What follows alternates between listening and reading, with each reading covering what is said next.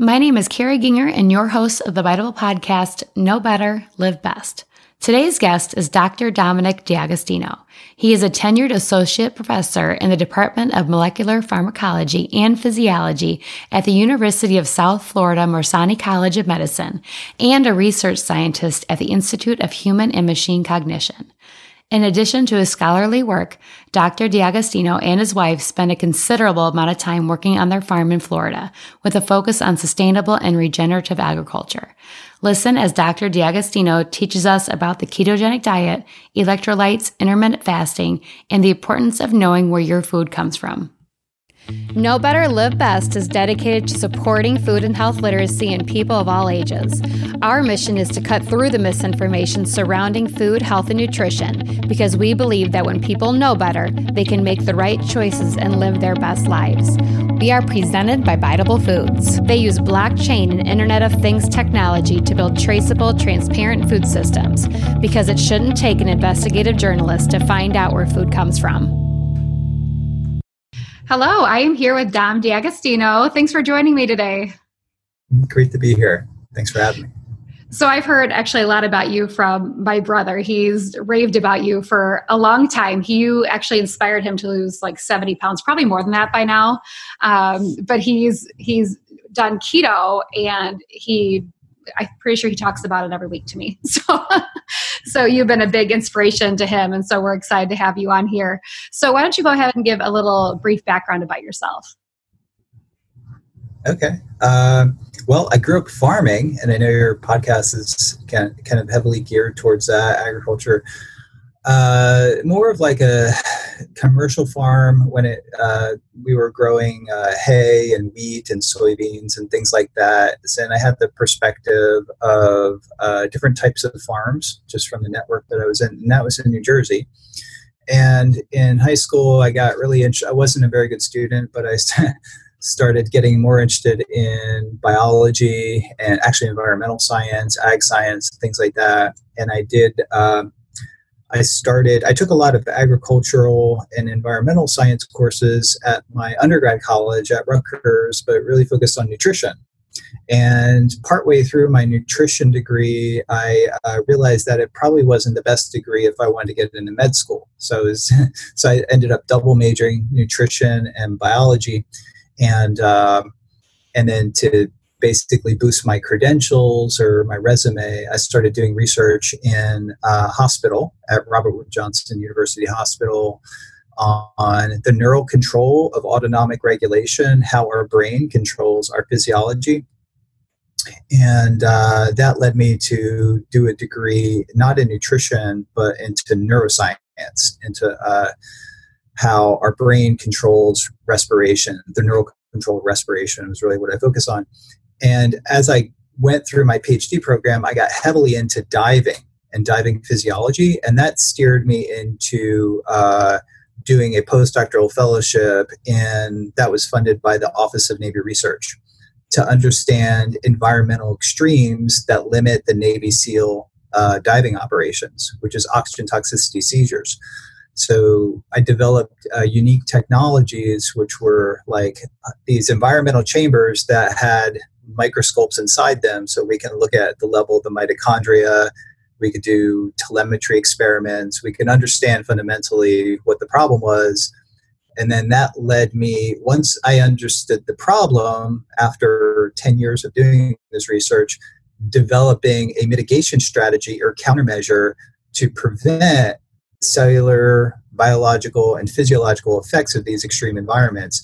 And that just happened to be ketones and the ketogenic diet and the physiological state of ketosis. And that was back in 2007, 8, and 9. I kind of steered away from drugs. My main thing was, focusing on drug mitigation strategies for anti-seizure effects mostly. And then I realized that the ketogenic diet was used for pediatric epilepsy and controlled seizures better than drugs. So I was like, wow, this presents a really unique opportunity for me to get back into nutrition, which I always thought was important and very underrepresented in the academic setting, to bring nutrition back into my research program, and specifically the ketogenic diet and various forms of ketone bodies that are produced naturally to develop sources of them that could be administered exogenously in supplements, and then looking at nutrition as a whole and various food sources that could produce that state of ketosis. So that was 10 years ago, and ever since then, we've been studying the ketogenic diet or exogenous ketone supplementation or ketogenic foods that can produce that state. Your background is incredibly impressive. And I was telling you earlier, it's really exciting to hear from someone in the medical field that has such an emphasis on nutrition and how it can help heal people. And so I'm really excited to pick your brain, especially about the ketogenic diet today. So I think, we hear about keto and ketosis, and that's really been in the forefront of the diet world or nutrition world. But I think there's a lot of misunderstandings about that. So can you just tell us first what maybe keto is? Sure. The ketogenic diet is probably the only diet that I know of that you can objectively measure with a biomarker that your body produces, and that's ketone bodies. Beta-hydroxybutyrate and acetoacetate are two of them, where there are commercially available meters or technologies that you can get at CVS or Walgreens or any drugstore that allow us to measure the state of ketosis in the body. And that state of ketosis is often perceived as a negative thing, because if a type 1 diabetic is in a state of ketosis, that could be diabetic ketoacidosis. And that results from not managing their insulin properly. And that's sort of another story, but type 1 diabetes is responsive to carbohydrate restriction and actually the ketogenic diet. So years ago, many years ago, it was the therapy. Carbohydrate restriction in the ketogenic diet was therapy when we didn't have insulin. And because it is a consequence of having type 1 diabetes, you would never think of using the ketogenic diet. But the long story short is that it allows the patient with type 1 diabetes to use much less insulin to manage their blood glucose and prevent the excursions in blood glucose that are associated with type 1 diabetes and the insulin you have to administer. But ketones, physiological ketosis, therapeutic ketosis, fasting ketosis, these are all sort of natural states, a natural state that the body is used to getting into. From an evolutionary perspective, we're sort of hardwired metabolically to enter this state, maybe not in a protracted state of continual ketosis, but to periodically go into a state of physiological ketosis offers a lot of benefits to the body. And we're interested in studying those benefits mostly from a neurological perspective, but also, as I had mentioned before we started, from an operational standpoint, the military is interested in sort of the performance resilience that is associated with achieving this metabolic state. And that could be achieved with fasting, periodic fasting, but that's not really a feasible approach for a warfighter. Or it could be a formulated ketogenic diet where the blood marker, and that defines the diet, or ketone supplementation that also elevates that blood marker that I talked about, beta-hydroxybutyrate. So that really defines, getting back to the original question, that really defines a ketogenic diet, is elevation of that blood biomarker, in some cases urine biomarker if you're measuring for that, into a range that correlates with a state of ketosis that correlates with, from my perspective, neuroprotection, seizure control, and ultimately operational resilience. Because if you're not having a seizure, you could perform better. Under extreme environments, we know that can cause a seizure. Preventing that seizure, on top of that, the ketones seem to offer maybe a cognitive or even a performance advantage in the context of those operational activities associated with the military. So that's like the heart of what I do, but it has spun off into studying things like inflammation, preventing muscle wasting, and cancer. A lot of what we do is cancer research. About a third of what we do or more is actually inducing the state of nutritional ketosis, physiological ketosis, to target the hallmarks of cancer. And that cancer has a unique metabolism, and physiological ketosis targets many of the growth pathways associated with the growth and proliferation of cancer that can be targeted, believe it or not, with nutrition. And this is kind of like a new idea that's been around for a long time. And 10 years ago, no one studied this, but now there's major conferences, all over the place studying cancer metabolism. So it's been amazing, almost surreal to see entire fields of conventional cancer biologists, like societies, now doing conferences, international conferences on this topic. Well, that's really exciting, and it gives hope, because when you hear cancer, it is just almost debilitating just to even, think about, whether it's a family member or yourself. And so it's exciting to see other research going on out there that, not as simple as food, because you do have to have the control to follow that. But you'd rather do that than, the loads of medicine. Obviously, medicine is still important. I'm not discounting that, of course, and we're not saying that medicine, it doesn't help. No, it does. There's different, and clinical trials need to be done. But when I got into this research, I think there was one trial on pediatric, a type of pediatric astrocytoma when I first got into this, and now there's over 30 registered clinical trials on clinicaltrials.gov. So that's a nationally registered. So it has been surreal to see that. But most of the trials, 2/3 of them or more, are using the ketogenic diet as an adjuvant. So that basically means to enhance the standard of care, whether that be chemo, radiation, or immune therapy. In some cases, the ketogenic diet or other metabolic approaches are used as a standalone, but that's after the standard of care has failed. But it's amazing to see that actually government-sponsored research that are registered clinical trials have started using food as medicine. So that's encouraging to see that, because it didn't exist 10 years ago. Well, I can imagine it would give a little power to the patient too. Like they're also doing something Absolutely. that can benefit themselves. Yeah. They have the doctors that are, working for them, but they can also do things, along with the treatment. And I think it gives a little bit more power to the individual, and that might give them a little more hope. And I think that's really important and exciting. Yeah. So when it comes, and that's important. Yeah.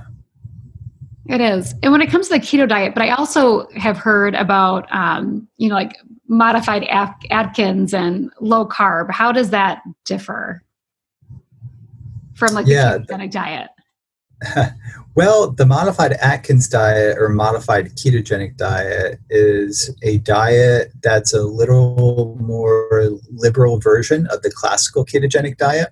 And it was developed actually by clinicians at Johns Hopkins University for managing adult epilepsy, because it was found that the modified ketogenic diet, which has about double the amount of protein, instead of 10 or 12%, it's upwards of 20 to 25% protein. And the modified ketogenic diet is actually the first line of choice for adults that have drug-resistant or drug-refractory epilepsy.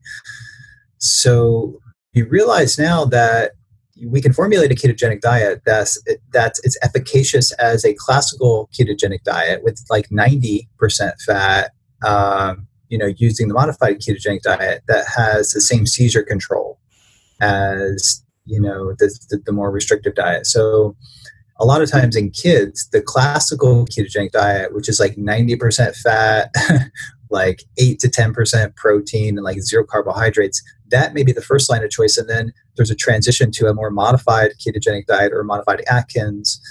And then that diet was really formulated by Eric Kossoff, who's the head of the neurology clinic at Johns Hopkins, developed this diet and then implemented it in primarily in adults, but it's also used in kids, or especially adolescents transitioning that need to stay on the diet.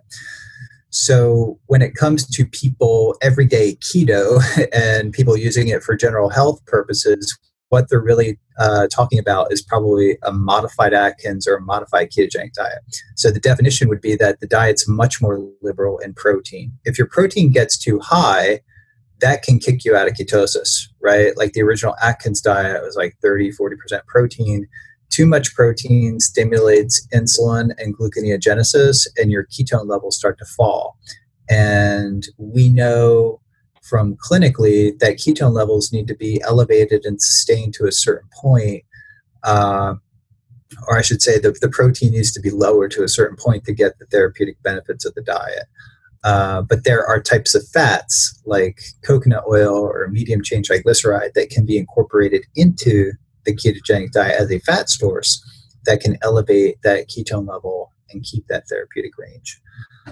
So most people who talk about following the ketogenic diet, if they're lucky, they're following, something like a modified Atkins diet, but many people are just doing low carb. So if they just eliminate sugar and starch or pasta, they call it a ketogenic diet, but it's really not ketogenic unless you have elevated urine or blood ketone levels. And then that's when you really start to get a lot of the benefits of the diet. Not that that state of ketosis should be followed all the time. Maybe it should if you have epilepsy, perhaps cancer, or type 2 diabetes. It offers definite benefits in blood glucose control. But for the average, everyday healthy person, intermittent ketosis is probably kind of a better long-term approach than continually trying to do the ketogenic diet.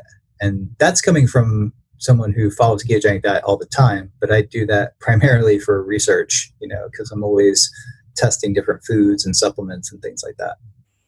So a lot of the people that talk about possibly following the keto diet is, I would assume, someone who's actually following the ketogenic diet the proper way versus someone who's, like you said, probably doing low carb. They're probably getting a lot of different nutrients, I would assume. Is there a healthier way to follow it, or is there different variations?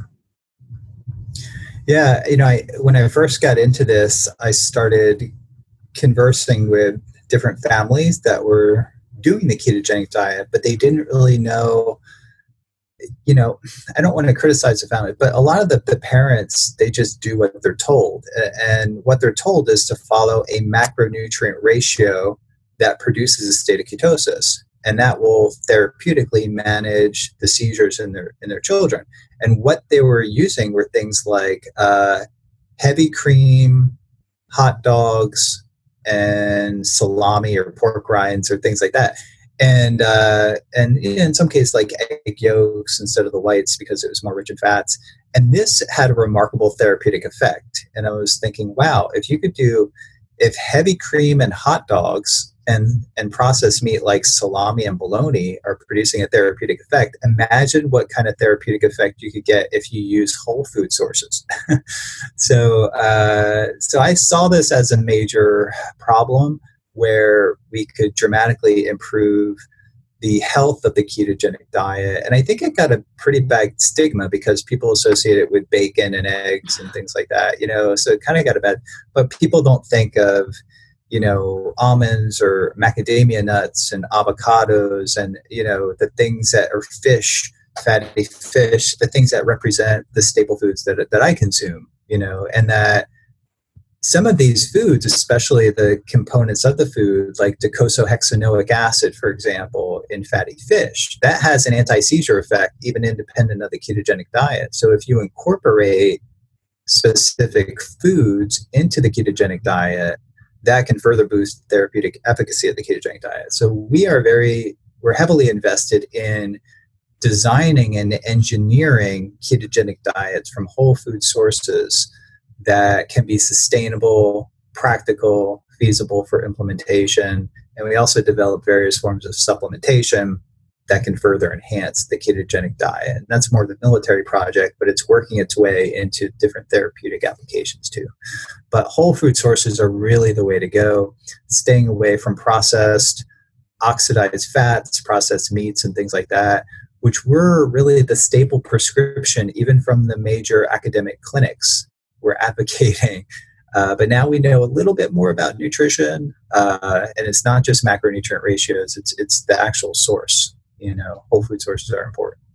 Well, knowledge is just, it's so powerful. And like you said, the families you were working with, it's, obviously they definitely were caring about their young child. They probably just didn't have all the knowledge they needed to go with it. Like they want to help. And it's nice that you have this, everything, your work and what you're doing is giving everyone the power of knowledge of how they can, help their children or themselves, or, just whether it's to lose weight for, health reasons. And it's so important that they know, more and you can do better. Yeah. And remarkably, it was working. So just inducing the state of ketosis with less than optimal food was working, but it worked so much better when you can really design the diet and engineer it in a way where you're using better food sources. That has been the feedback. And absolutely. That's important. And that message needs to permeate the ketogenic diet clinics that are sort of still relying on this 1980s, 1970s sort of prescription of heavy cream and hot dogs and things like that. Yeah. But we're getting there, right? Slowly but surely that information's getting out there. So clearly there's a lot of benefits of being in ketosis. Is there any more that you haven't mentioned yet? Well, the emerging applications are things that we study. And I think the big ones are really like type 2 diabetes and obesity, which is kind of linked to type 2 diabetes in some cases, not all.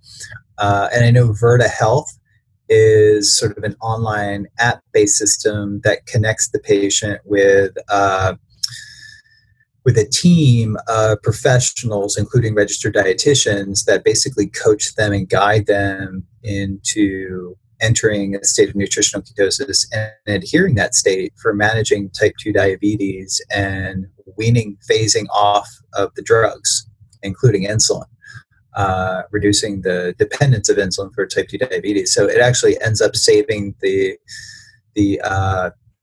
insurance companies a lot. So actually insurance companies are now, and I have gone to talk to different insurance companies about this as just someone that they bring in to talk about the future of medicine. And they are heavily starting to become invested into basically understanding how nutrition can impact their bottom line, because they are spending so much money, especially on managing diabetes. Like my student is type 1 diabetic, and his healthcare costs went down tremendously because he uses much less insulin on a ketogenic diet. But for managing like diabetes, it's in the thousands of dollars per month. And if you could do that with nutrition, that actually is starting to stimulate some of the big insurance companies that I talked to. I won't name them, but they are interested in actually maybe subsidizing or supporting the patient with funds and those funds could be used to buy whole food sources that could help them manage their diabetes. So that's a very exciting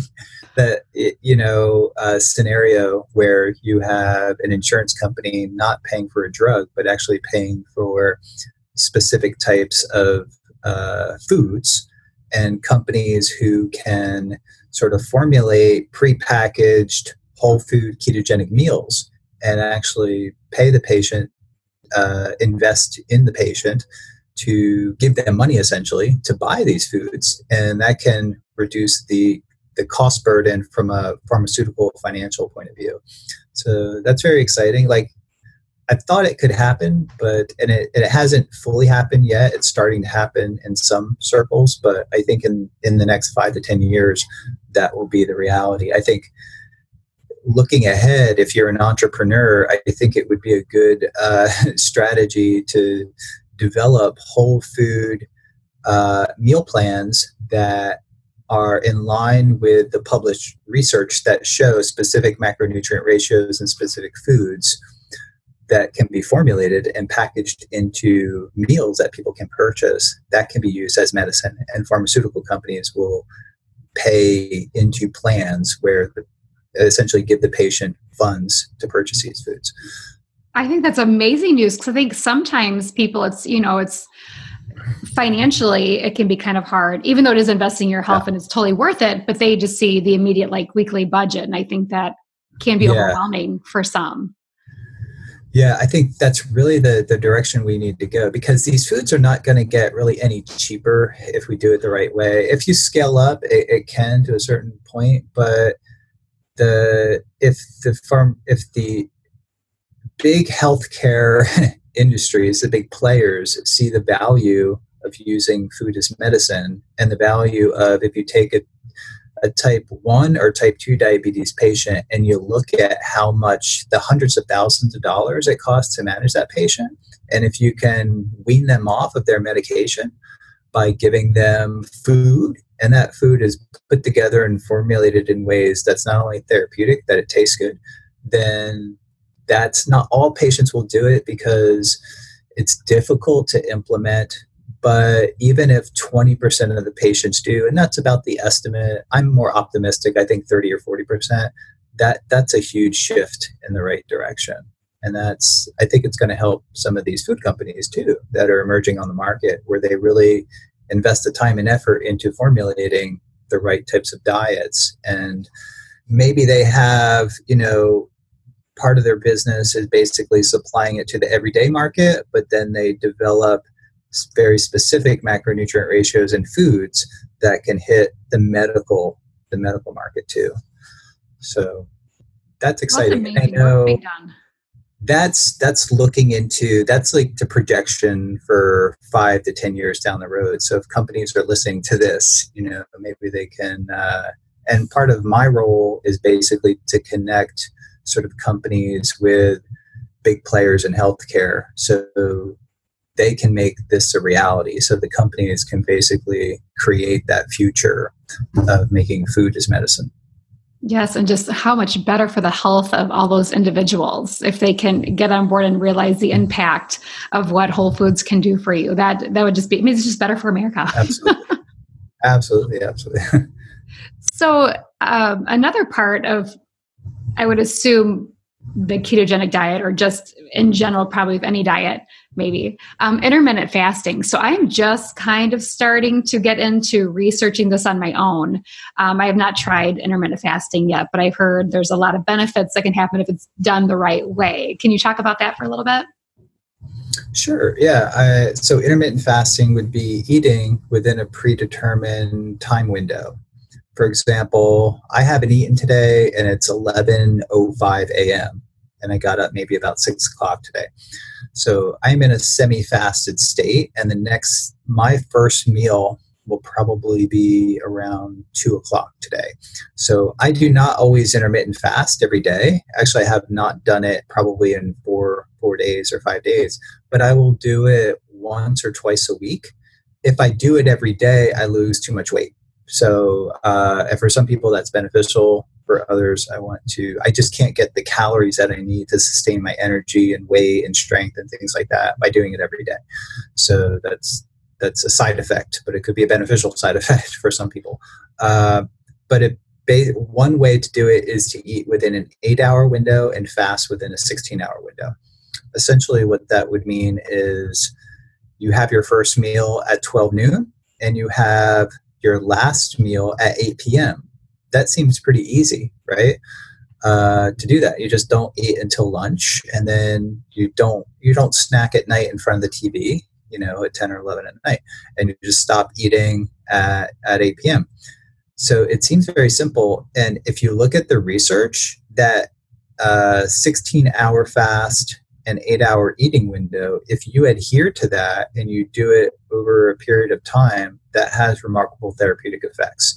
Just fasting in that 16-hour window can enhance insulin sensitivity. It reduces your blood glucose levels, and consequently, it lowers inflammatory markers that can be persistently elevated in some people. So it has a whole host of benefits, and it's so simple. And for people with type 2 diabetes, sometimes it's easier for them to adhere to intermittent fasting instead of radically changing the actual diet that they're eating.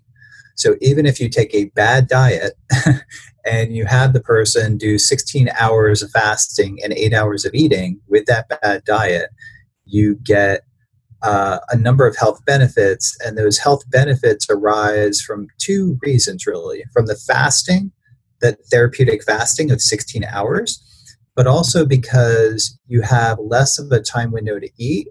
So without even thinking about it, you inadvertently eat a little bit less. So 5 to 10, maybe 20% less. So you are implementing a calorie restriction sort of regimen without even forcing it to do it. Like the patient may go a little bit hungry. The more you do it, you really, like by the time 12 comes along, you don't get hungry. Initially, the first 2 weeks or 3 weeks, you may have hunger pangs in the beginning, but after about a month or so of doing this, you don't get hungry at all, and you have more energy actually, like in the morning hours. So that's kind of like the benefit. People just need to like stick with it for a couple of weeks, and then it gets easier the more you do it. And then it also saves a lot of time. So you could maybe sleep in an extra 30 minutes in the morning.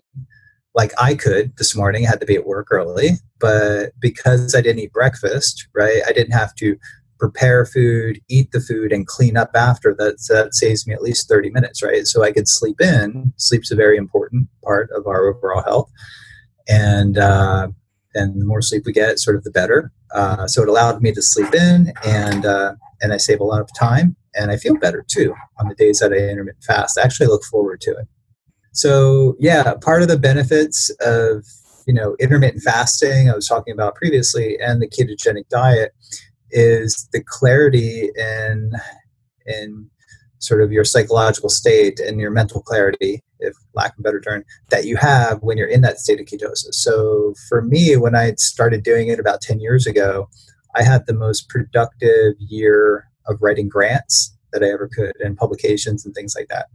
So it really helped, I would say, calm my mind to the point where I could focus, and maybe I have a little bit of ADD or ADHD when my mind kind of runs very fast, and it allowed me to calm my mind to focus on a particular aspect of my research where I could pour all my time and effort into that without having mental distractions. So, and I frequently talk about, that being beneficial to me. In the beginning, when you're implementing the ketogenic diet, you may have headaches, you may have brain fog actually in the beginning, but that's the part of adaptation. Over time, your body becomes more metabolically flexible. So it has, if you're on a normal standard American diet, it has a big appetite for sugar, and it's craving that sugar. So your brain goes through a period of glucose withdrawal, of sugar withdrawal, and that creates brain fog and maybe even a dysphoria, where you're anxious, you don't feel good. But over time, as your brain adapts to using ketones as an energy source, that clarity starts to set in. And it's for a couple of reasons. The ketones reduce inflammation. Chronic inflammation, or what we call neuroinflammation in the brain, can lead to headaches, can lead to brain fog and things like that. So it clears out a lot of inflammatory molecules in the brain. It turns down sugar metabolism and turns up ketone metabolism. Ketone metabolism starts to dilate vessels in your brain through the actions of adenosine. So you actually have an increase in brain blood flow. That's about 15 to 30%. In patients, older patients, it could be as high as 30%. In young patients, about 10 to 15%. So that can actually boost an increase in blood flow. You eat carbohydrates, our glucose goes up, insulin gets released, and it comes down. And that leads to a mental state that goes up and down, an energy level that goes up and down. And that's attenuated, if not abolished, on the ketogenic diet. So you're able to sort of focus and then maintain that focus for prolonged periods of time, which allow you to get more work done. So for me, I approached it from a very practical perspective. I can do this and get more work done. And I was just entering a tenure track position. So I had to get a lot of work done to actually be able to get promoted and get tenure and to maintain my position. So sort of the clock was ticking. And that clock started basically the same time I started doing research and studying the ketogenic diet. And I attribute a lot of my productivity to being in that state of ketosis, which gave me that resilience and gave me the endurance, really mental endurance, to to do what I do on a daily basis. It was less exhausting to do that. So, but it took time. I think an important thing is that it does take, the more you do it, the easier it gets. There's quite a learning curve, even for me who knew all about it. And the more you do it, the more your body adapts to it, and then the easier it gets over time. So that's a really important point for people to acknowledge. As they start it, it might feel difficult, but just letting them know that stick with it. And in many cases, maybe not all, in many cases, it will get easier and you'll start getting a lot of the benefits from it. Well, it sounds like the ketogenic diet, it sounds like it's good for most people. Is there anyone that it may not be good for? Yeah, I would be, medically speaking, when we, treat patients, people who have pancreatitis, that could be problematic because the pancreas makes enzymes that break down fat, lipase enzymes, and it could put a strain on the pancreas. Your liver is the site of production of ketones, and you need to have a healthy liver to basically physiologically get into the state of ketosis.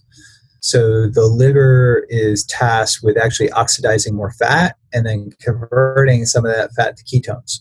So if you have impaired liver, if you have cirrhosis, hepatitis, things like that, I would be very cautious about the ketogenic diet. And if you've had kidney stones in the past, so the early studies show that if you follow the ketogenic diet, you're more likely to get kidney stones, but a well-formulated ketogenic diet or just simply taking a mineral supplement like potassium or magnesium, in subjects that do that, they don't have any higher incidence of kidney stones. So, but cautiously, thinking ahead, if you've had kidney stones, you want to be very cautious. And if you want to do the ketogenic diet anyway, I would do mineral supplementation. Just make sure you stay very well hydrated, because when you're in a state of ketosis, you tend to dump a lot of water. So you lose that puffiness. A lot of people feel if they're holding water, a benefit is that goes away pretty fast. And then you dump a lot of water that your body holds, because sugar holds it's a form of carbohydrates, and that actually holds water. So if you have sugar in your tissues, looking back when I followed a higher carb diet, my face was always kind of chubby. I always had characteristically a big chubby face, and like I can see looking at pictures, my face thin out as I started following the ketogenic diet. So these are some things offhand. So liver function, pancreatic function, or kidney stones. So they're like the major things. And some people just have a fat intolerance. If they eat fat, they get nauseous, and they, about 10% of people have that, I find. So I wouldn't, if you have that, I wouldn't try to keep trying. You might want to try it for a little bit, but if you want to get some of the benefits of the ketogenic diet, maybe just do low carbs, just do protein and veggies, instead of high fat, diet, but just doing a carbohydrate restricted, phasing out all the sugars and starches with just vegetables. And you might have to stick with lower fat meats instead of high fat meats if you have a fat intolerance. So I think when following probably any diet, it's pretty crucial to follow it exactly. Otherwise, you're probably missing out on key nutrients that your body needs, and you might, you were not going to probably get all of the benefits that you need, and you did talk about that.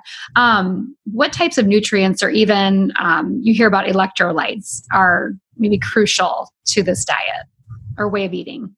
Yeah, that's actually a good point. And maybe I don't think people talk about it as much as they should, but when you start a ketogenic diet, it has what we call a natriuretic effect, which means you dump out a lot of sodium. The hormone insulin, when it's elevated, it causes our body to retain sodium.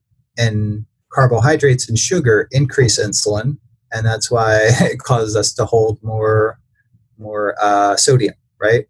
So when we do intermittent fasting, or if we go on a ketogenic diet, the insulin levels drop. And along with lower insulin, you tend to dump out, your body excretes a lot of sodium. So it's important, especially the first 2 to 3 weeks, to probably double or maybe even triple your sodium intake. And that could be as simple as just salting. If you have salad, if you have meals, to use a good quality salt, Himalayan sea salt or something like that, and just liberally salt your food to ensure that you don't become hyponatremic, because that can drop your blood pressure. A side effect that can be beneficial for a lot of people actually is that you have low blood pressure, and you get something called orthostatic hypotension. If you're at your desk and you stand up, you start feeling dizzy, and in older people that can be dangerous. So you want to ensure that if you're on blood pressure medication, you have to understand that you could probably significantly decrease that medication. If you start taking the same amount of blood pressure medication on the ketogenic diet, you're probably going to run into problems because your blood pressure will get too low. So you'll have to adjust and decrease your blood pressure medication.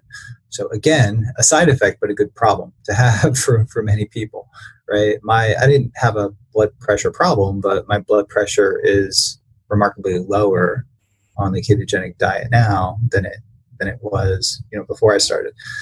So liberally salt your food and ensure that you stay hydrated. You don't have to go crazy with water, but just prevent your body from being dehydrated. So that's because the ketogenic diet does two things. It can decrease your appetite. It has a satiating effect. Fat tells your brain that it's happy, and you tend to not crave as much food, and that could be a good thing. But it also tends to, for reasons we don't understand, it decreases your thirst. And if you're dehydrated, that can exacerbate some of the negative effects of the ketogenic diet, like dehydration and kidney stones. So you want to make sure that, and one way is just to fill up a 2-liter bottle, in the morning, and make sure that fluid is, gone by the end of the day. And you can use that to make tea. I think an adult on a ketogenic diet should be getting 2 liters of fluid per day, like non-calorie sort of fluids, right? That's a great piece of advice that I don't think most would think of.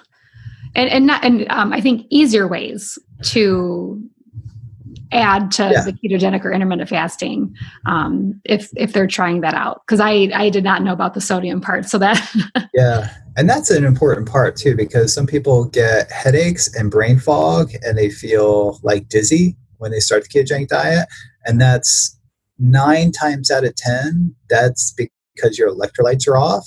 And if your sodium's low, you become what's called hypovolemic. Like your blood volume goes down because your total fluid volume goes down, because fluid follows sodium. So it's really important to get that sodium back in your body, get fluids in, and that can basically, higher fluid volume wakes you up just by, if in the middle part of the day, I tend to run a little dehydrated, especially on days that I'm intermittent fasting. And if I take some salts and some fluids, it literally feels like a cup of coffee. Like it's very stimulating, and my brain is functioning better.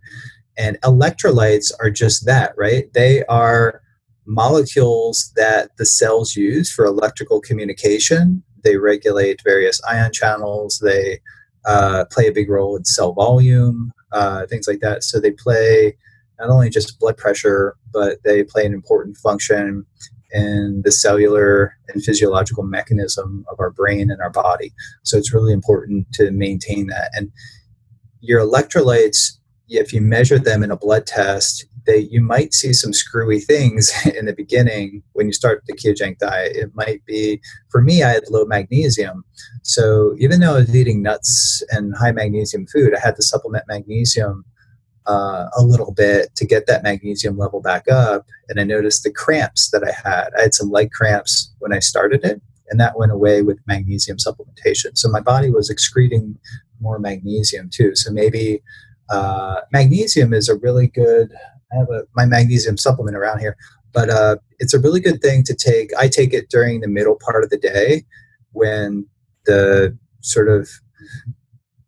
during the course of the day, a lot of tasks may be overloading on my work schedule that I didn't get done, or the stress of the day. And magnesium towards the end of the day seems to really take that edge off. So that has become kind of like a ritual for me to cut back on caffeine, but to actually supplement with magnesium in the middle part of the day, and it mellows me out a little bit and calms me down. And I also take it right before bed, and it helps induce a state of sleep by decreasing the effect of excitatory neurotransmitters on your brain. So that's a benefit. So take a little bit of magnesium at night, maybe melatonin if you're into that, and you'll fall asleep faster.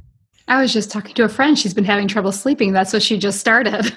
The magnesium before bed. Yeah, it's so simple. It actually really does work. Not a whole lot of sleep medications are safe or work very effectively, and magnesium is something so simple, and it works really well. Yeah. Oh, I'm so glad you brought that up. And interesting about the sodium too. I've recently, just last week, have been having headaches, and I usually do not get headaches, so I need to pay attention to what I'm eating, because it very well could be lack of sodium. Now that I'm thinking about what I've been eating, so that helpful right there. A very whole foods diet, like if you're putting it together and not thinking of using salt in that, you could run, especially if it's low carb. You could be running low on sodium. Yeah, it pretty much speaks to me right there, because I'm like, I'm drinking enough water. I could not figure out why. So that's something I'm going to look into, because that might help me with my headache problem, especially with school starting back up. I need those to go away.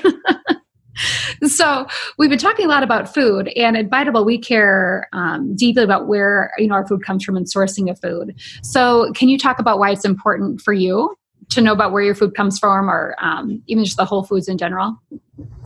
Yeah, I mean, I always have felt that food and farming should be viewed through the same lens, and they're very intimately connected together.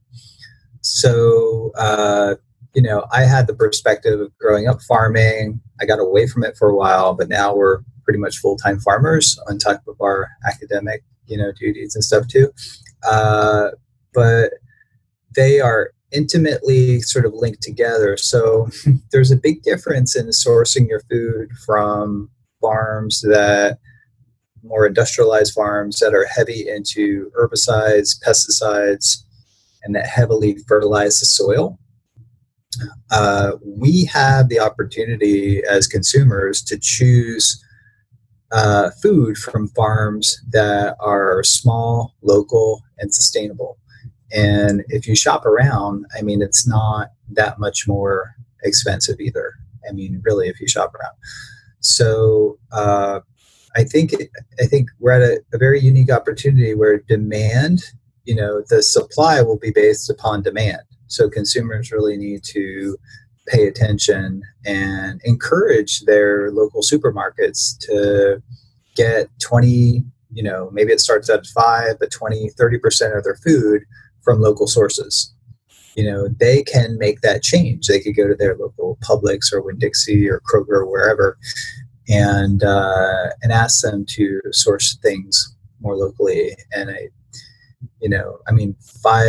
10 years ago, I don't shop there anymore, but like Costco and even Sam's Clubs, now that you have organic, sections, because the demand is there. 10 years ago it wasn't there, but it's changing. The demand is changing. So I think as farmers, we we purchased property that was intensely farmed using pesticides, herbicides, and we had to test the soil, test the water, things like that. So we are phasing all that stuff out. We stopped it completely, but now we're in the process of having animals on the farm too, because you need an ecosystem of plants and animals. The animals build your soil and the types of grass and the diversity that you have in animals and plants and things like that help to build a sustainable ecosystem on your farm. And I think we need to reward farmers that are doing this by buying their food. And the consumer is in a unique position to be able to facilitate that by looking to where their food comes from and supporting that. Oh, absolutely. So you can tell, especially with your farming and just your background in the medical field, food is a big part of your life. When we're looking at nutrition labels, what are you really looking for? Maybe there's not a lot of labels on the food you eat, because often that's probably the best type of food. But really have, well, I mean, we want to farm foods that we actually eat, right? So I actually like things like watermelon and foods that have higher sugar content, but we probably won't grow them. But we're into growing things like zucchini are big. We have like 10 acres of zucchini, cucumbers. But today, actually here right beside me, I have avocados. So I have too many avocados. So right now we're thinking about, they're growing so well on our property. I bring them in and I give them to everybody at work because we literally have too many.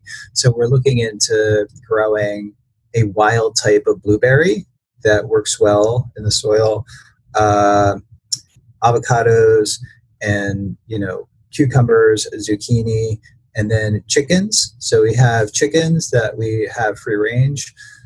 Free range is kind of a scary thing for some of our chickens because we have so many hawks, and that's part of the environment, right? Maybe the weaker chickens may be picked by the hawk, but we lose chickens. So we're creating a scenario where the chickens can be free range, but also run under things where the hawk can't come down and swoop them. So there's always a solution to a problem. Farming is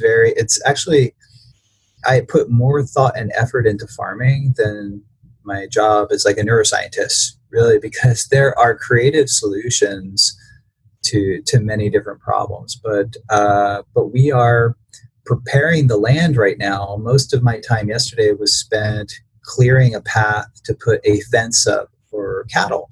And we want to, and a lot of what it is jungle and with big oak trees. So we want to keep all the big trees to protect the land. We want to be good stewards of the land, but also create a scenario where we have enough light coming through to grow a diversity of grasses that will grow rapidly enough that will be essentially a carbon sink.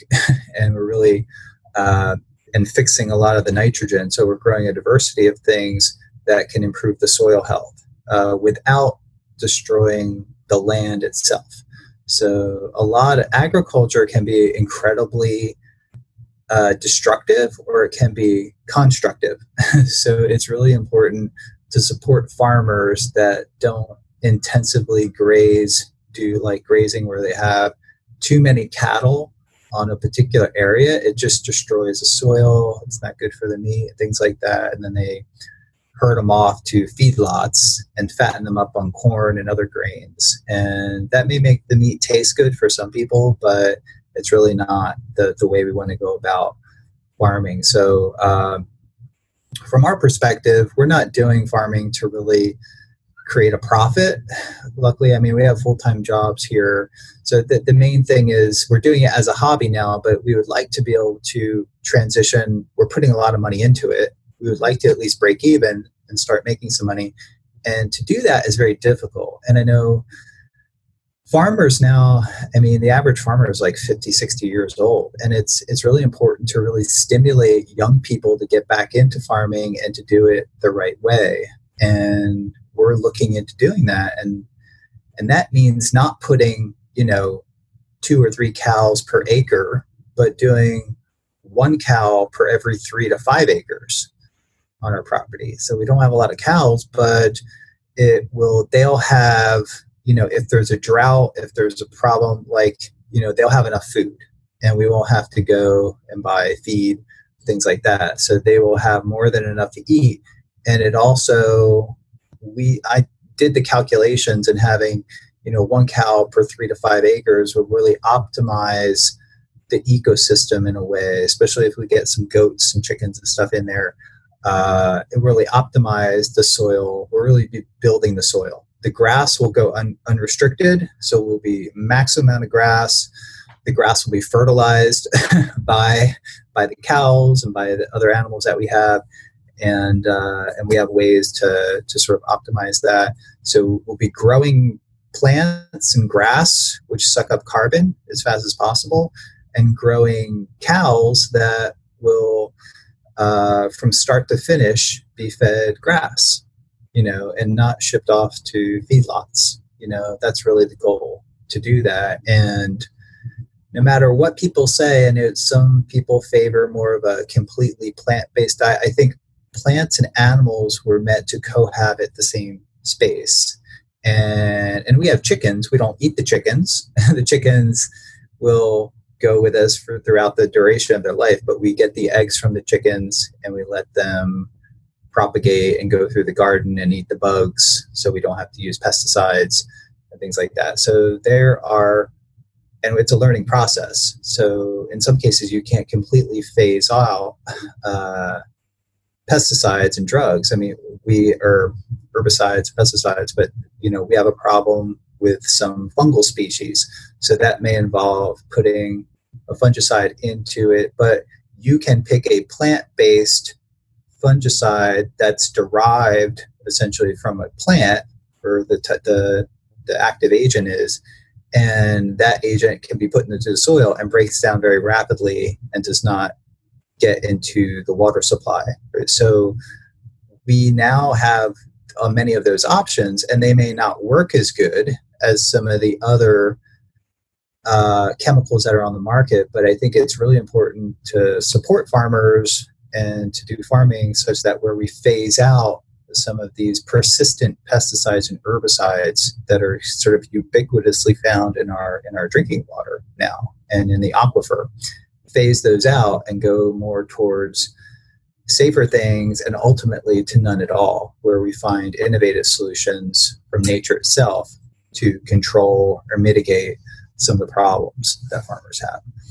So yeah, your farm is really well thought out. It sounds amazing. It's a learning process. It absolutely is. And that's with anything. But, the way you're trying to farm and just the nutrients that are going into the soil and into the food, I can't imagine how great your food tastes that you're growing.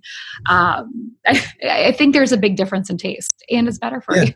Yeah, there is, definitely.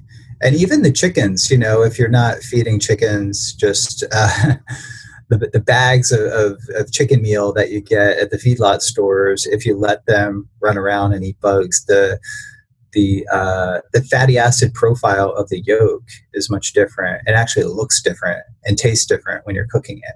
So that's a big plus there, and we're very big into animals or rescuing. We have 2 rescue dogs, and we feed them a lot of the eggs too.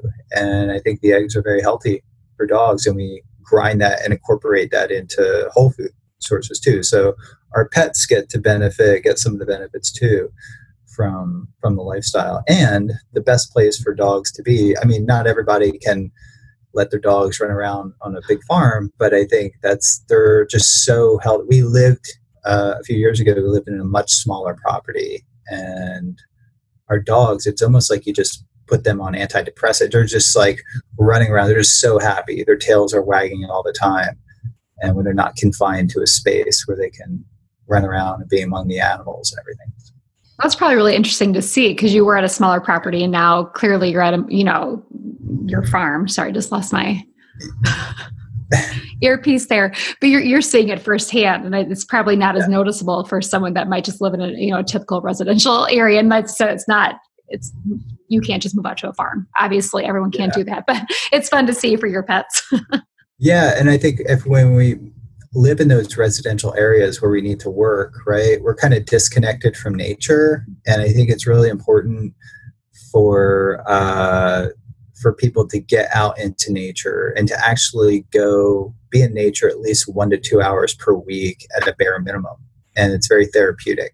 So for me and for my wife, for us together and our family, it's very therapeutic to be out on the farm and to be among, in nature. That's a big part of why we wanted this lifestyle, to get away from the city and everything and be good stewards of the land where we can, protect the land, really. So Oh, the land that we just purchased actually was supposed to be like a 45-acre or 45 house subdivision. And there were gopher tortoises on the property that prevented the development on there. So they couldn't develop on there because of certain protected species. So we ended up getting it like super cheap because developers thought they could develop on it, and then the community got together and said, hey, there's all these protected species on there, so we want to create grazing land but also fence off and control where the gopher tortoises are so they can do their healthy normal thing. And we create habitat for them and protect that. So I think it's farmers should really protect the land and think about the next generation coming in, because I've worked on farms where you intensively irrigate, you spray pesticides. I've ran the sprayer. I was on tractors for many, many hours growing up spraying, and I kind of, intuitively that's it's a bad thing, but you do it anyway because that's what farmers do, right? So it's good to get away from that and to realize that there's better options. absolutely. That change is hard, and it's just, figuring out, and probably the slower change, just like you're figuring things out on your farm and how it works. But we know it's better for the land, and it's better for everything that's growing on it. So where do you see, or what is your hope maybe for medicine and agriculture in the future? I mean, I know you've touched on it, even just with the food as the medicine, talking with the healthcares, but do you want to touch on anything else? Yeah, I think we hit like a lot of those topics, but I think people really they have to understand again that food and agriculture are linked and you can't separate them, and they're uniquely tied together. So they need to invest and figure out where their food is coming from and read the label, like where their beef is coming from, where their vegetables are coming from. And simple things that they could do is really just eat vegetables and fruits that are grown. Like if it's not grown in your area, don't really eat it during that season. Like things are seasonal. So, and what will happen is that, these supermarkets will stop buying those things and it's a slow process, but the more consumers modify their behavior, the more likely it is to benefit the small farmers, the local farmers that I'm talking about. They have the ability to do that, to request getting food from small farms that are local and sustainable. That's a great point. People do need to know that they can have more of a voice. Just to go start asking those questions. It doesn't have to, cause a fuss, but just go start asking those questions and requesting it. And, if that happens more and more, it's going to be thought about. And check out the local farm market. Like pretty much every place now has a local farm market. Get connected with your farmer. Go ask questions. Talk to them. Figure out what they're doing, what they're not doing. I think that's, we learned from them yesterday. I was on the tractor, but when our neighbor walked up to me, and I had never talked to him before, and I got to turn off the tractor, and he was showing me all the things he's growing on his property and what he's doing and how the irrigation works and how he doesn't have to irrigate at all. So he gave me a lot of ideas, and I think it's really important to be open to ideas and connect with the community around you too. I think is really important, because farmers can actually suffer. Farming is dangerous with all the machines and everything, but you're also pretty isolated. So, but farmers do like people to do like the community to come out and figure out what they're doing, and they like to be appreciated for the types of things that they're doing. So, so I think, having the community play an active role in supporting the farmers, that's like really appreciated. Absolutely. From that. I have great conversations. Yeah, they're more inspired to do what they're doing. They get really excited, and the amount of information you find out from them, you can just hear the passion behind their work, and you do learn a ton just from asking the questions rather than how much is that. They love to talk about their work and what they do. Yeah, for sure. So do you have any final thoughts or any new research out there that you're excited to tell us about?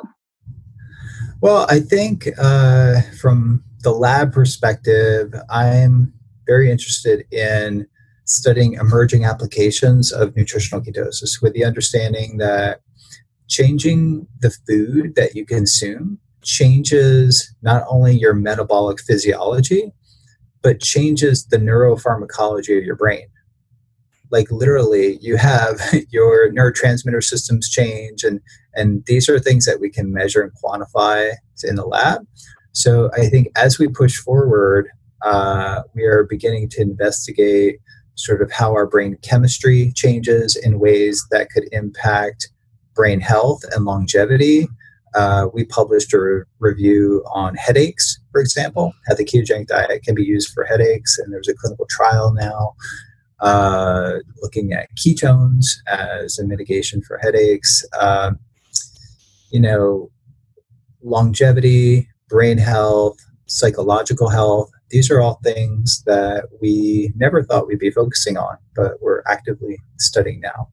So I think that's kind of like the future of what we're doing, in addition to some of the cancer work, specifically on brain cancer, because brain cancer can cause seizures, and we know the ketogenic diet works for that, but it can also work in limiting the growth and proliferation of certain tumors.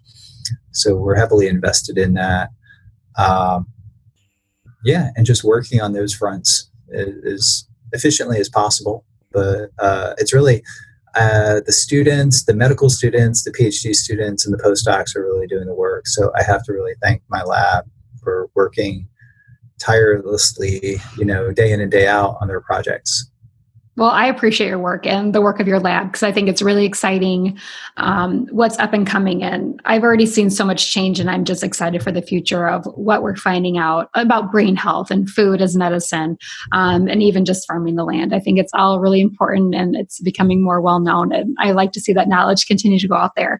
So how can people find you? Because they're going to want you after this podcast, even more than they already do now. Well, I appreciate that.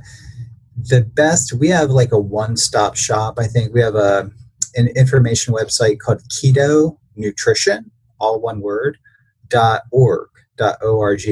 And on that, I have, my podcast list, but we also have resources, publications, consultants, doctors, clinical trials listed, food products that we like. We don't sell any food products. I don't have ketone supplements. A lot of people think I have my own ketone supplements or foods or things like that. But what we do is we partner with different food companies that we enjoy, that we like. And in some cases, those companies may give an affiliate link or things like that. So we disclose that any affiliate income that we do generate goes back into the research. So buying, some of the products on Keto Nutrition, if you purchase it through the site, that can come back and support sort of things I'm talking about, things that we're doing. So we tend to grow the site. Maybe in the future, we'll have our own podcast where we can talk about these topics too, and invite different researchers on or farmers on. So ketonutrition.org would be sort of the main. And then PubMed too. So we like to, in academia, you are held to the standard where if you are studying something, you need to publish it in peer-reviewed journals, particularly of high impact, if possible. So you can find a lot of our work on PubMed, and just putting in my name, D'Agostino, DP for my initials, and just searching ketogenic diet or ketones. So you can find all the latest research we're doing on PubMed. Sounds great. Yeah, you're definitely out there, and there's a lot you can find even just searching your name, a lot of information, really interesting things going on. So again, thanks for all of your work, and it was my pleasure to talk to you. I appreciate you taking your time to come on our podcast today. Thanks for having me, Carrie. Appreciate it. Thanks, Dom. We'd like to remind our audience that the views of our guests do not necessarily reflect the views of Biteable or of our staff personally. The purpose of the Biteable podcast is to encourage spirited dialogue around topics like food, nutrition, animal and human welfare, and the food system. Part of having an open and spirited dialogue is accepting that others have views that are different than ours and working to understand how their experiences have differed from our own. We encourage all listeners to do their own research on any and all topics discussed during the show. That being said, we hope you enjoyed the podcast, and thanks for listening.